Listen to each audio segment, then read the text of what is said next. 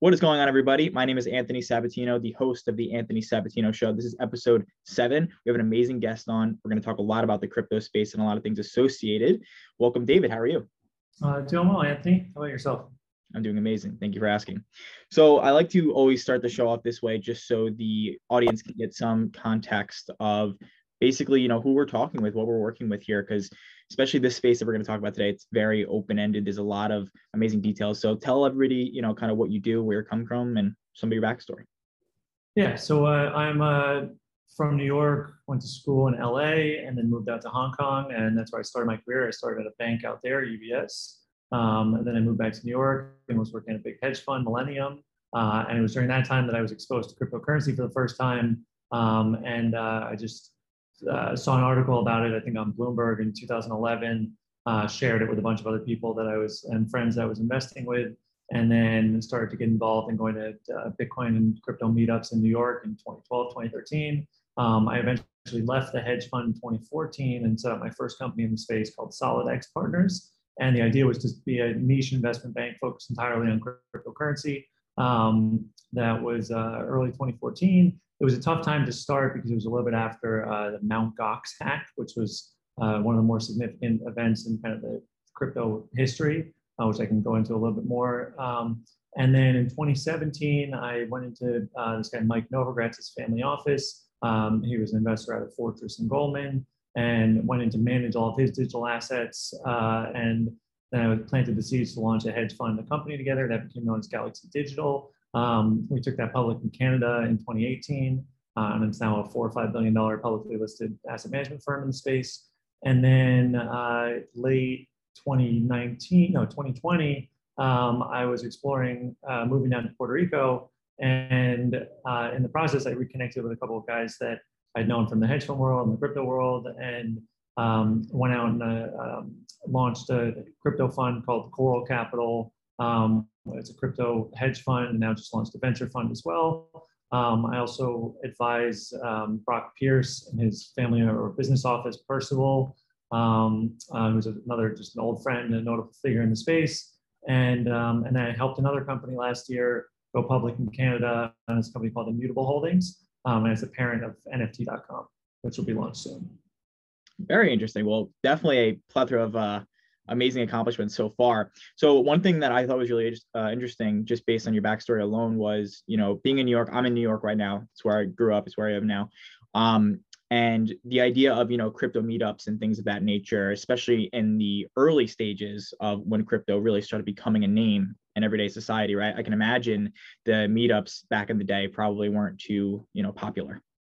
Yeah, you nailed it. So, I mean, it was so funny. Like some of the earliest crypto meetups, one of my friends who actually I convinced to move to Puerto Rico last year, Jonathan Mohan, he started the original Bitcoin NYC group, which was, I think in 2012, and the less than 100 people, and it grew a couple hundred by 2018.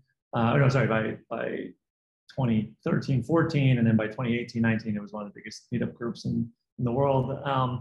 And initially, it would be 10 to 30 people sitting in a small conference room or wherever we could find office space, really just talking about what Bitcoin is and what the potential was, and all these different things that it could disrupt, and all of the things that we're talking about, that we did in the last cycle and in this cycle. These are all things and ideas that we had kind of been dreaming up, 8, 9 years ago now. And then it grew, and we another friend opened up the Bitcoin Center. He took a big space down in Wall Street and had that as a venue where people could go and actually meet up every day, every week, to learn about Bitcoin and cryptocurrencies, or to buy and sell. And then we also had some other friends who set up something called Satoshi Square, which was meeting up in Union Square and actually just like trading it from our phones and buying and selling from each other. And it was just such a funny period because it looked like people were doing kind of drug deals because they were handing cash back and forth, and then connecting their phones. And then that's why part of the reason why I moved indoors to the Bitcoin Center. But it was really like a pivotal point in time in the industry, because a lot of the people who were involved back then are the ones who've now gone on to be significant entrepreneurs and investors in the space. To think, the value of being that early, you know, and being able to see that evolvement is probably really amazing. So let's go real basic, right? So a lot of the audience here, you know, they're obviously interested in the space. I have a lot of feedback that I get about just real basic knowledge, because at the macro, right, there's a lot of it that is still to be learned from the general masses of the public, right? So when we look at, you know, what the normal everyday average consumer would want to know about Bitcoin, like what would you kind of say to them? Yeah, so I think, you know, I spent a lot of time now in my career in the industry, just kind of helping, you know, hundreds of companies get started, and people get jobs in the space and invest in the space, and, you know, from small individual investors to the largest family offices on the planet. And really what I try to do is just understand how people think about money. And so that's something, you know, that I would kind of share with the audience. It's just like, it's really important to understand how we think about money, and, you know, what hangups we have, and what our parents did, and what we learned in school, and, you know, all where we're from, and all of that shapes, you know, our relationship with money a lot. And so, you know, for me, I felt very fortunate that I started my career in Asia. And what I saw was that the average person in Hong Kong, where I was living, thought about money on a daily basis, because they thought about the Hong Kong dollar, the Chinese yuan, the US dollar, the British pound. In Asia, it's a very, I think, one of the most liquid currency pairs in the world is the Japanese yen and the Australian dollar. So there's a lot of individuals that are trading that currency pair and speculating on it. Now, the average American doesn't have a passport, let alone think about currency, right? It's a benefit of being this global reserve currency. There's something, I think the number is between 150 and 200 million Americans still don't have a passport, meaning they've never left the United States, right? So it's very hard for them to see and understand what it's like to be interacting in different currencies. And that the fact that, you know, a lot of other currencies exist in different, you know, monetary and economic systems. And when I think about, right, what like money and what currency is, when I see, all right, there's a lot of other competing currencies, whichever countries around the world attract more people to use their currency, to buy it, to do business in it, right? That currency generally has more demand. Now, what's been happening, and, you know, Bitcoin was born in like kind of as in the aftermath of the great financial crisis in 2007, 2008. And what that kind of was showing was that, like, all right, the idea of a currency born from the internet, right, which had a certain limited mathematical based supply, and it wasn't just controlled by a bunch of individuals of any one government pressing a button and saying, okay, you know what, economy's not doing well, we need to print more money, we need to grow the balance sheet, right? And so, you know, it really showed a lot of the flaws that exist within central banks today, and then this idea of a potentially better solution. Now, it's important to understand what Bitcoin is and was from the beginning, right? It's an experiment, right? Now, all of money, all of currency, all civilizations could be thought of and broken down to be thought of as experiments as well, right? Now, everybody early on, like what I was saying about, like, everyone has these different apprehensions that kept people from it, whether they're worried about regulation, they're worried about volatility, about how it's not backed by anything, how governments might shut it down, how it's not tangible, how it's too complicated to understand, right? So all of those I look at as features of Bitcoin, right, and different kind of characteristics. But if you think about it as, all right, well, Bitcoin, it's a little bit like a currency, it's a little bit like a store of value, like gold, right, maybe better, and it's a little bit of an experiment. And so if you think about it in those multiple frames, then you're not going to, you know, put too much emphasis and say, oh, no, there's no way Bitcoin will ever be a currency, right? And so thoughts like that have been what have kind of scared people off from it, or kept people away from getting involved so far. That makes a lot of sense. And one of the things that I've been widely surrounded by has been this push and pull between, you know, can Bitcoin be used like a dollar, or is it more of like a store of value like gold, right? Like, can I go to Walmart and buy something? Do you have any, you know, can you speak to that a little bit if there's any validity to that? Yeah, I mean, I guess that's part of my last point of, like, all right, if everyone is saying, oh, well, and particularly people in the US or in developed countries, they're like, oh, no, there's no way that Bitcoin will never be a currency, right? And the point is, what they're missing is that we're fortunate, you know, if you're in the US, that everything works. You could take a US dollars, you could take $100 bill, and 350 million Americans will do something for you if you give it, or give you stuff if you give them that $100 bill. In fact, if you go around the world, right, you have the benefit that you don't need to even change it into other currencies. You could go to different countries in Europe, you can go to South America, and you can hand them a US $100 bill, And a lot of the people there will accept it. So maybe there's 2 or 3 billion people around the world that will accept the US dollar. Okay. If you go to the 100 euro note, right, maybe it's 1 billion people around the world. If you go to other currencies notes, same thing. It kind of changes who and how will accept it. Now, at the same time, in a lot of other countries, right, that have been facing higher inflation or hyperinflation, Bitcoin has been like a savior to them, right? And there's a situation that came up last year with everything that was happening in Afghanistan, that there have been tens of thousands of people, particularly women, who have been like denied access to bank accounts. And what Bitcoin and cryptocurrency enabled for the first time, it enabled them to earn money online, have their own bank account, right, in the form of their crypto wallets. And then when things were turning very dicey in the country and they needed to flee, right, if they were fortunate enough to, they weren't able to take very much real like assets with them, but they were able to take their cryptocurrency, right? And so that's a really powerful thing that people who are saying, oh no, it'll never be like a currency, miss out on, right? Now in the US, again, to elaborate further, like we have Venmo, we have credit cards, we have all these things that just work and people just trust the banks. They haven't been in a situation where, if you go back to not too many years ago, there was a time in Cyprus and Greece where people went to the bank and they tried to withdraw money and the bank all of a sudden said, no, we're shutting down withdrawals. And then actually, we're only going to be able to give you 70 cents or 30 cents on the dollar of what you thought you had in the bank account. Do you feel like a lot of that comes down to just an extended period of time of everything being so good, and we kind of almost get brainwashed into understanding how good everything is because we don't have any context from something like a Cyprus situation? So we just almost demonize something that could potentially evolve the idea of currency at large. Yeah, I think that's a good way to put it, is that, look, in general, when things are good, and the US still has been one of the best kind of examples or circumstances of like economic prosperity in human history, right? And so it's like, and the society has done an incredible job of like fostering innovation and entrepreneurship and opportunity, and not without its flaws, but at the same time, like it's worked, right? And so another just important point to throw in here, like, and I learned this lesson very early on in my career, that optimism pays better than pessimism.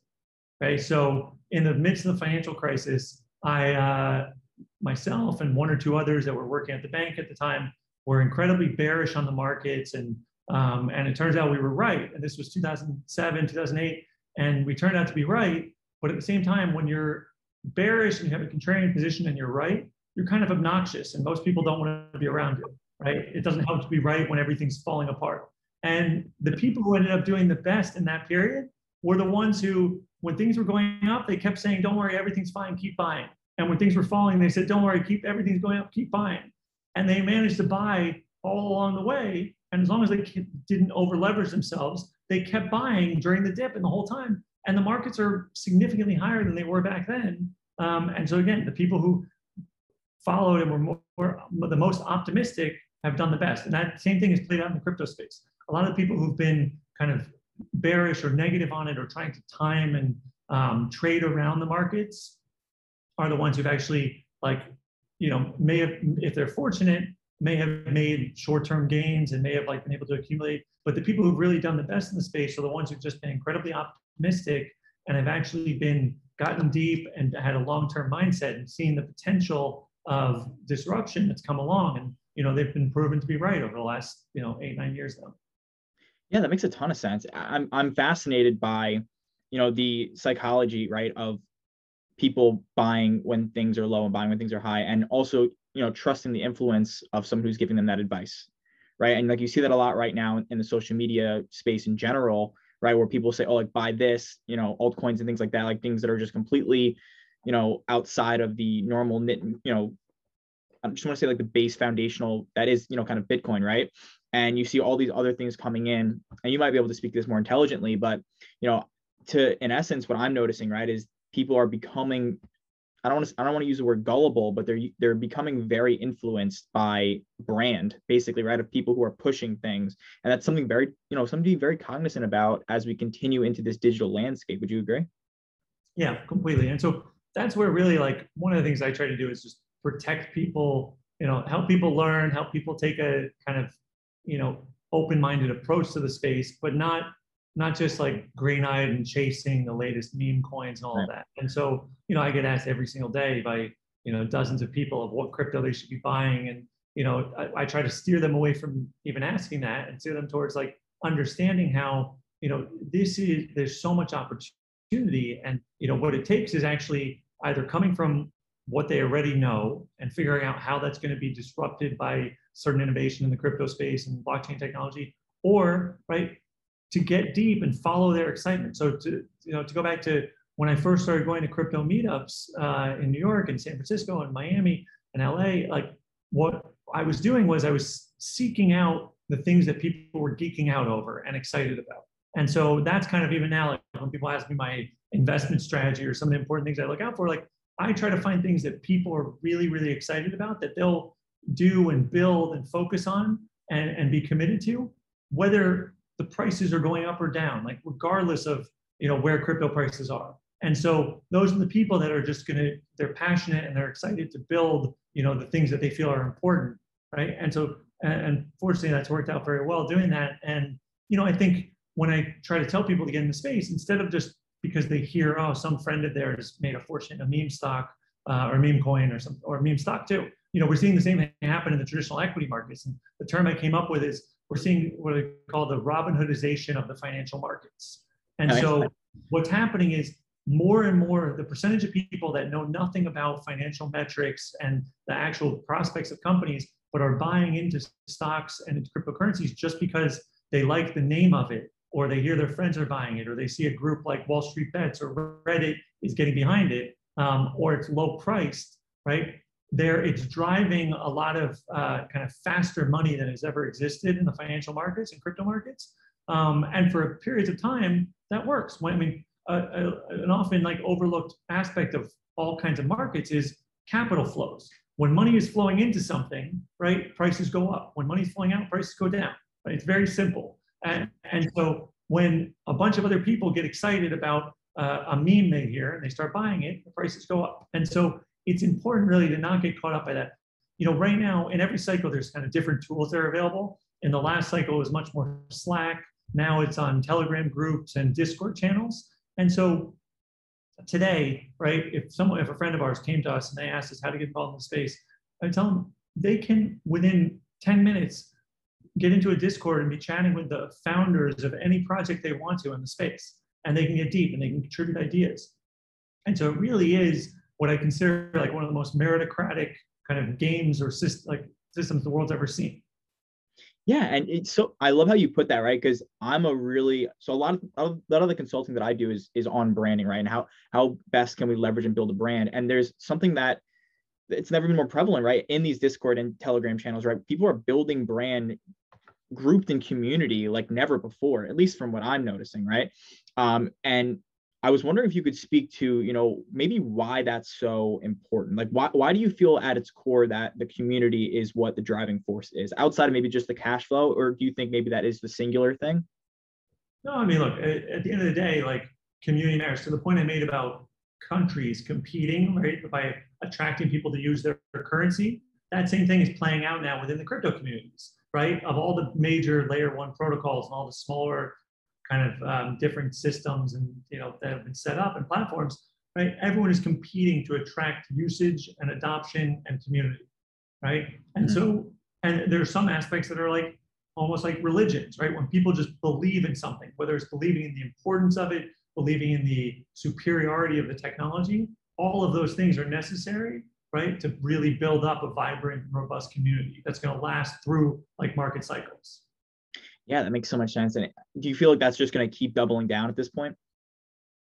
Yeah, I mean, I think what's fascinating now is so there was this guy Metakoven who made headlines for being making the largest NFT purchase. He bought the Beeple Everydays for $69 million last year, and I heard a podcast he was on. And he made a comment about crypto being the new America, and what he meant by that was that. And he's an Indian guy, right? And what he meant was that if you go back to the last couple hundred years, what America was and the idea was that people from all over the world wanted to come here, right, to benefit because it was a land of opportunity and freedom, and to escape religious and all other kinds of like persecution, right? What crypto has enabled is that anybody who wants, anybody can sitting anywhere in the world, as long as they have an internet connection, right, can participate in this new ecosystem. And as much as they put in as many, novel ideas, if they, right now, there's no advantage or barrier from one person starting a project in any country around the world over another, right? Other than some local taxes and regulations and other things. Yeah, fascinating. And I'm really interested to see how it grows, right? And how much community continues to play a part in things, because you see, once you have a really valid community where people are really attached to whatever that brand and that ambition that project, let's say in this case, right, is after, you start seeing things like really interesting collaborations, right? You start seeing where communities merge and build something even bigger. I'm really interested to see kind of where that entire world almost, builds off on its own. I think there's going to be a lot of interesting innovation just in that world itself. Yeah, I'm with you. Yeah. So let's talk. So we touched on a little set, like for a quick second, about, the NFT situation, and obviously it's, it's sitting on the bedrock, right, of crypto. Where would you say, and again, we touched on that too with community, right? Because so much of an NFT project is built in a Discord channel or a Telegram channel where your community is basically, building into the hype of what your project represents. There's, obviously you hope there's utility along with it. There's so much to that. Where do you kind of see the usage of Ethereum particularly as do you kind of see it as a long-term play in the NFT world? That's a good question. I mean, I think the same way that Bitcoin, if I think about all, like, one of the ways I'd explain just the universe and landscape of crypto assets, right? There's, Bitcoin, and then all these other things that try to compete with Bitcoin on, scalability and speed. Then there's Ethereum and being a much more robust programming language and much more comprehensive with smart contracts and everything, and all these other things that are trying to compete with Ethereum. And then a lot of other, stable coin-like assets and security token assets, which have to do a lot like, normal equities. And so, when I think about even with all the innovation and experimentation around different things around Bitcoin, Bitcoin has still held its position because it still is, the most gold-like and the most important, the longest record, a lot of other key aspects. And most people within the space just want to have more and more Bitcoin, right? Mm-hmm. And so with Ethereum, the same kind of thing, that even though it's gotten expensive to use and other things, that if I gave people a choice and said, all right, between Ethereum and Solana and Polkadot and Avalanche and Polygon and all these other new platforms, if you had a very valuable NFT and you could only store it on one chain, where would you want to store it? And everybody would still choose Ethereum. And so based on its positioning and track record and where it is so far, it still is most likely that it's in the kind of leading position that it's in today. That being said, there's really important innovation that's happened in a lot of these other layer one protocols. And I think we're going to see more and more kind of usage and adoption and new innovative projects being built on those. And so there is some path forward where, we could see either a much more like equal playing field between a couple of the bigger layer ones, or, where we eventually see something surpass either. That makes sense. And correct me if I'm wrong here. To my knowledge, the biggest issue that a lot of people are voicing, at least with using Ethereum through an NFT space, is the idea of the scalability of the transactions. Right? Am I off on that or no? Yeah, I mean, it's because it's also it's very expensive too. So that's an aspect of it, just because of so there's that, the scalability and the cost. And then there's also this upgrade that they're going through from proof of work to proof of stake. And, there's a lot of friction along the way and kind of mixed views on whether that'll succeed. There's a couple of other Ethereum competitors out there that are building proof of stake systems from day one that are trying to say they're building, to a kind of where Ethereum's trying to get to, or a better version of what Ethereum's even trying to get to. So with a lot of this, it goes back to like, the storyline matters and the technology matters, but it's a little bit of each of this, right? When you think that it's all experimentation. So. Yeah, it really is. And so if we're looking at NFTs as a whole, right, one of the most prevalent things that people say, and it's very often said now, but I really think having conversations as much as possible about this to see if there's still even more depths and more validity to it.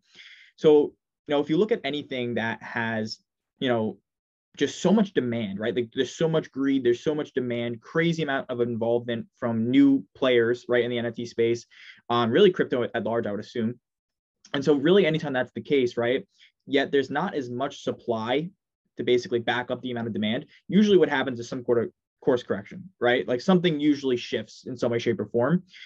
Do you feel like this is going to be another one of those situations where, the NFT market, which is so hot right now, could potentially in 6 months, a year, whatever the timeline ends up being, come to some sort of a course correction?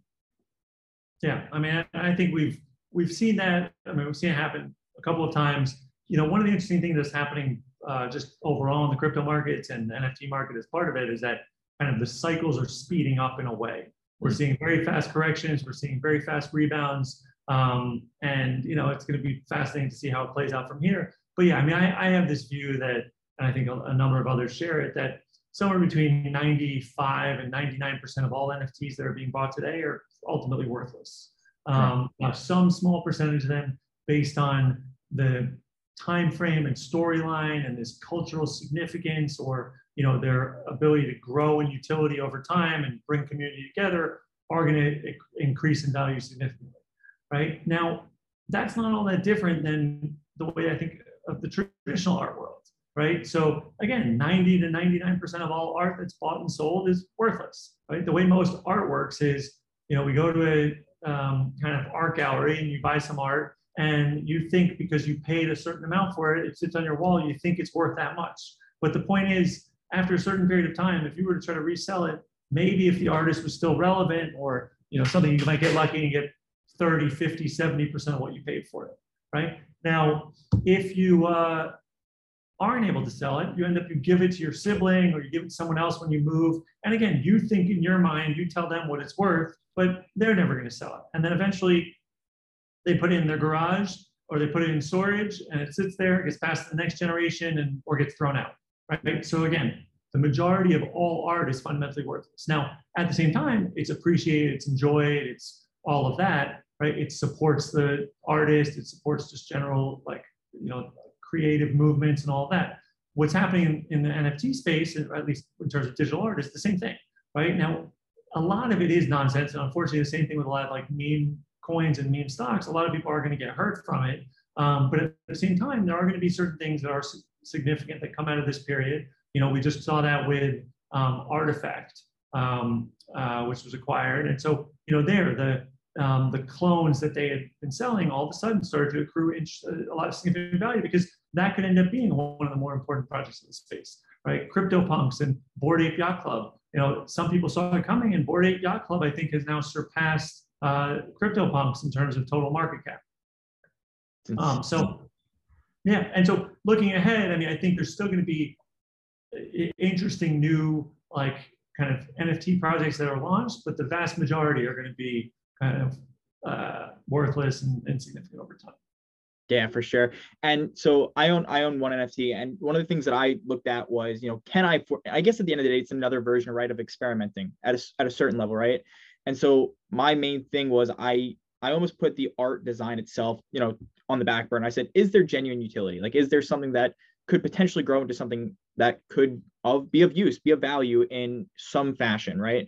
And I feel like that's where a lot of people, and you're noticing that, right, where you say 95 to 90, 99% are ultimately worthless because they have basically zero utility.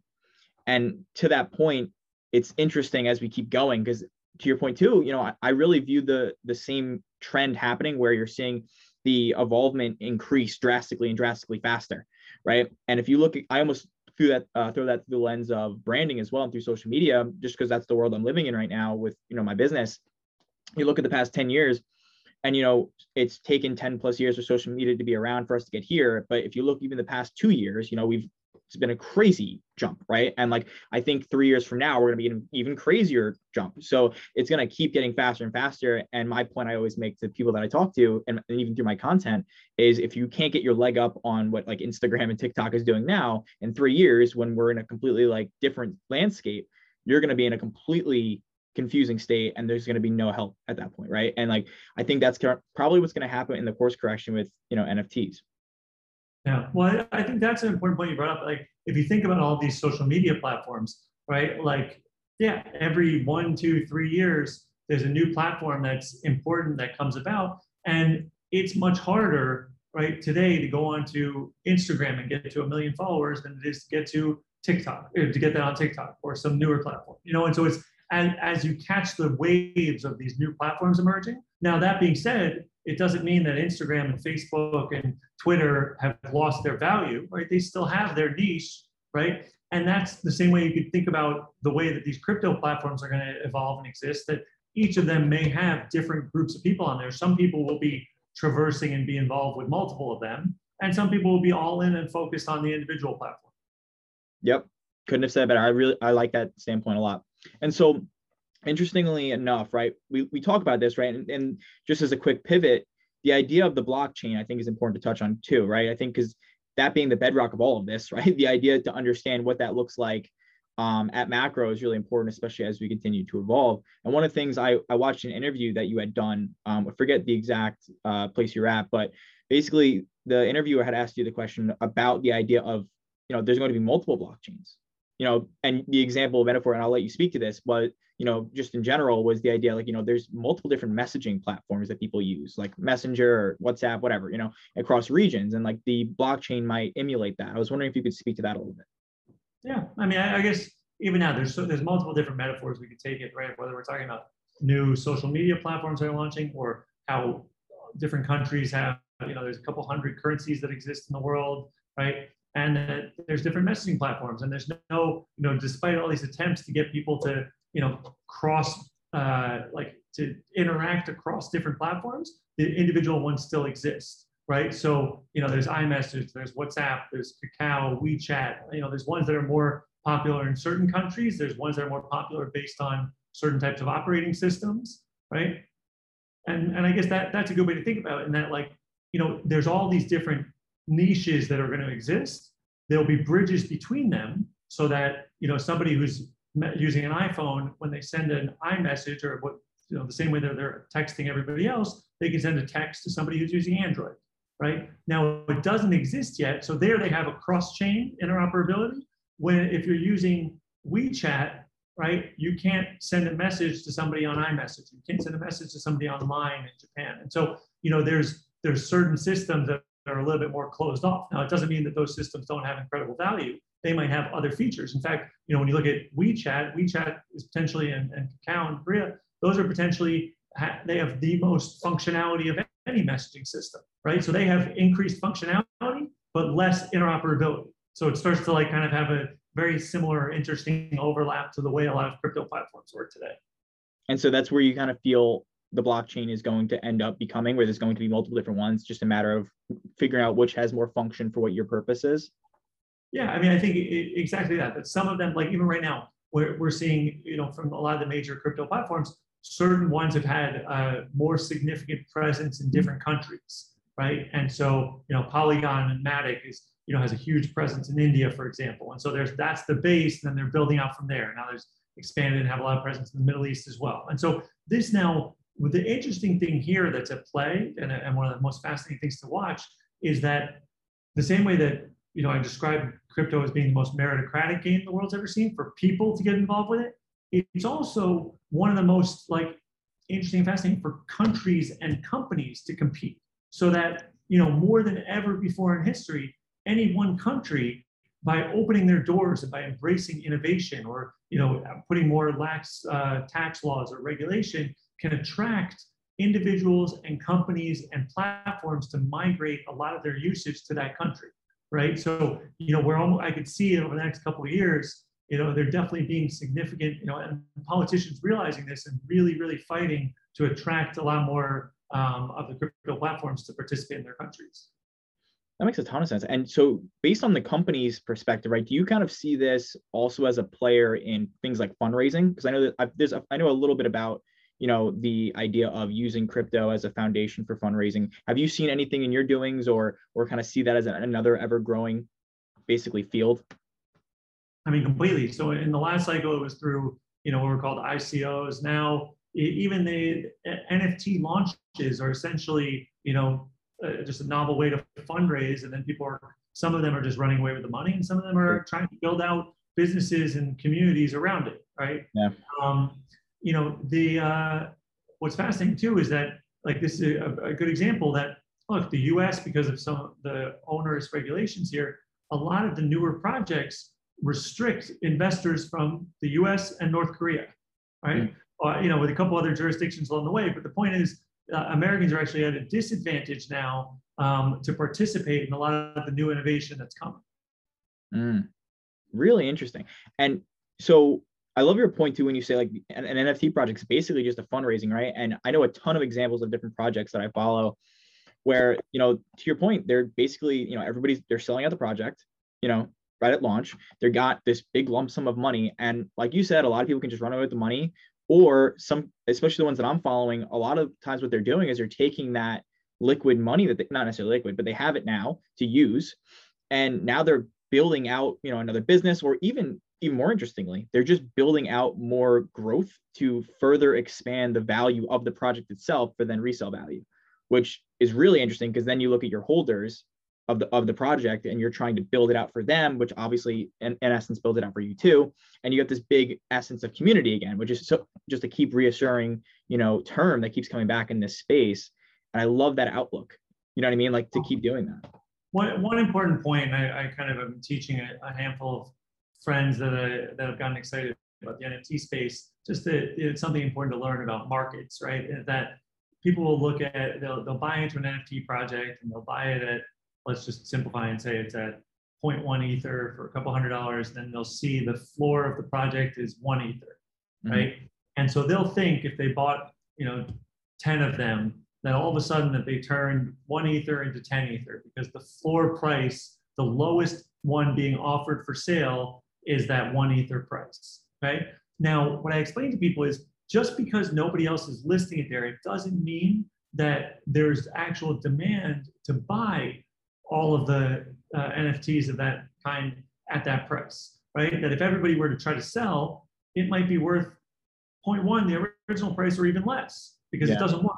If no one is selling and you have more and more people coming in and interested to buy into the project, right? Then it's worth the floor, or worth more than the floor. But if nobody is selling because everyone just thinks they have this theoretical value, right? Then it's not real and it's all phantom, you know, gains. And so, you know, it's where I try to tell people is like, even when they see that, if they think that they've, you know, I really try to encourage like that when the prices are rising is the time where they want to be selling into it. And so selling into kind of the demand and the hype and not get too caught up with how much they think they've made on it. So interesting. That's a good lesson to learn. I bet you a lot of people fall into that trap, right? Because at essence, you're just looking at a facade of numbers and you want to almost rationalize what you want to believe. You know, so even if the math itself doesn't work out, you still want to believe that. And that's because none of it's really tangible and it's all looking at a screen. You can very easily fall into that, I'm assuming. Right. Cool. Well, listen, so if I just want to end it off with this, is there anything that we haven't touched on yet that maybe you've talked to somebody you had a conversation with that you think is important for people who are listening? And this could be at large, you could take this any direction you want, but I just wanted to provide as much value to everybody listening in any direction. So anything that you would say that you'd want to kind of end this off with? Oh, perfect. So I think, you know, the biggest topic and what could actually be the most important thing of this year that we haven't touched on yet is DAOs. So decentralized autonomous organizations. And a close friend of mine, another guy who I convinced to move down to Puerto Rico, his name is David Johnston. He wrote the original white paper on dApps, decentralized applications. And he had this concept that he put out a term called Johnston's Law, which is everything that can be decentralized will be decentralized. I put my own iteration on it, and in Japan, I called it Namudaro's Law, which is anything that should be decentralized will be decentralized. Okay. So now with DAOs, you know, as we start to think about, like, it's kind of the early forms of experimentation that we saw with Bitcoin, Ethereum, and a lot of the other earliest projects, we're seeing experimentation on what it's like to have shared group or community ownership over a platform or a project or a fund or a lot of different things. And so, you know, I think really like is what I'm encouraging people to kind of dive into most and learn about, because right now it's still very hard to understand, hard to see the benefit of it. But what's going to end up happening is it's really going to drive like much more engaged ownership over different things. And for people who get involved with a community or a project early to accrue the value that they kind of create from being on that platform. So really, when I think about, going back to these like social media networks and Twitters and Facebooks and, Instagram and TikTok, in that the people who get involved early and help create the value there, right, aren't really benefiting from it. So, hopefully in the future, if there's a lot of DAO-like mechanisms, we'll see the earliest participants and users actually benefit along the way. So interesting. Yeah. Something I really want to look into personally more is DAOs. I think there's a lot of validity there. And I think it's almost like the next, I don't want to use the term frontier because it's not, but it's that next big thing that people are going to, once they grasp the foundational concepts, they're going to start realizing there's a lot more involved. So that'll be interesting. All right. Well, listen, David, amazing conversation. I think there's so many people have probably learned so many things. I personally learned a lot just from the way you articulated it. So I genuinely appreciate that. And I'd love to obviously stay connected. Before we let you go, any particular, channels or any way that people can get in contact with you that you want to plug in, that'd be great. I think my Instagram, David J. Namdar, my Twitter's @Namdar, and then people can feel free to add me on LinkedIn as well. Awesome. And we'll put all that on an end screen and we'll put it in the description on YouTube as well. But everybody listening, hopefully you got that. Listen, David, I genuinely appreciate you for taking the time and being on the show today. Thank you so much. Yeah, of course. You're welcome. It's been great chatting. Absolutely. Have a good one. Took a shot in the dark to make my own lane. I think that I'm better going my own way, so I didn't. Now I'm on my own, yeah, I'm on my way. Keep my head up till I find my place, yeah, I'm on my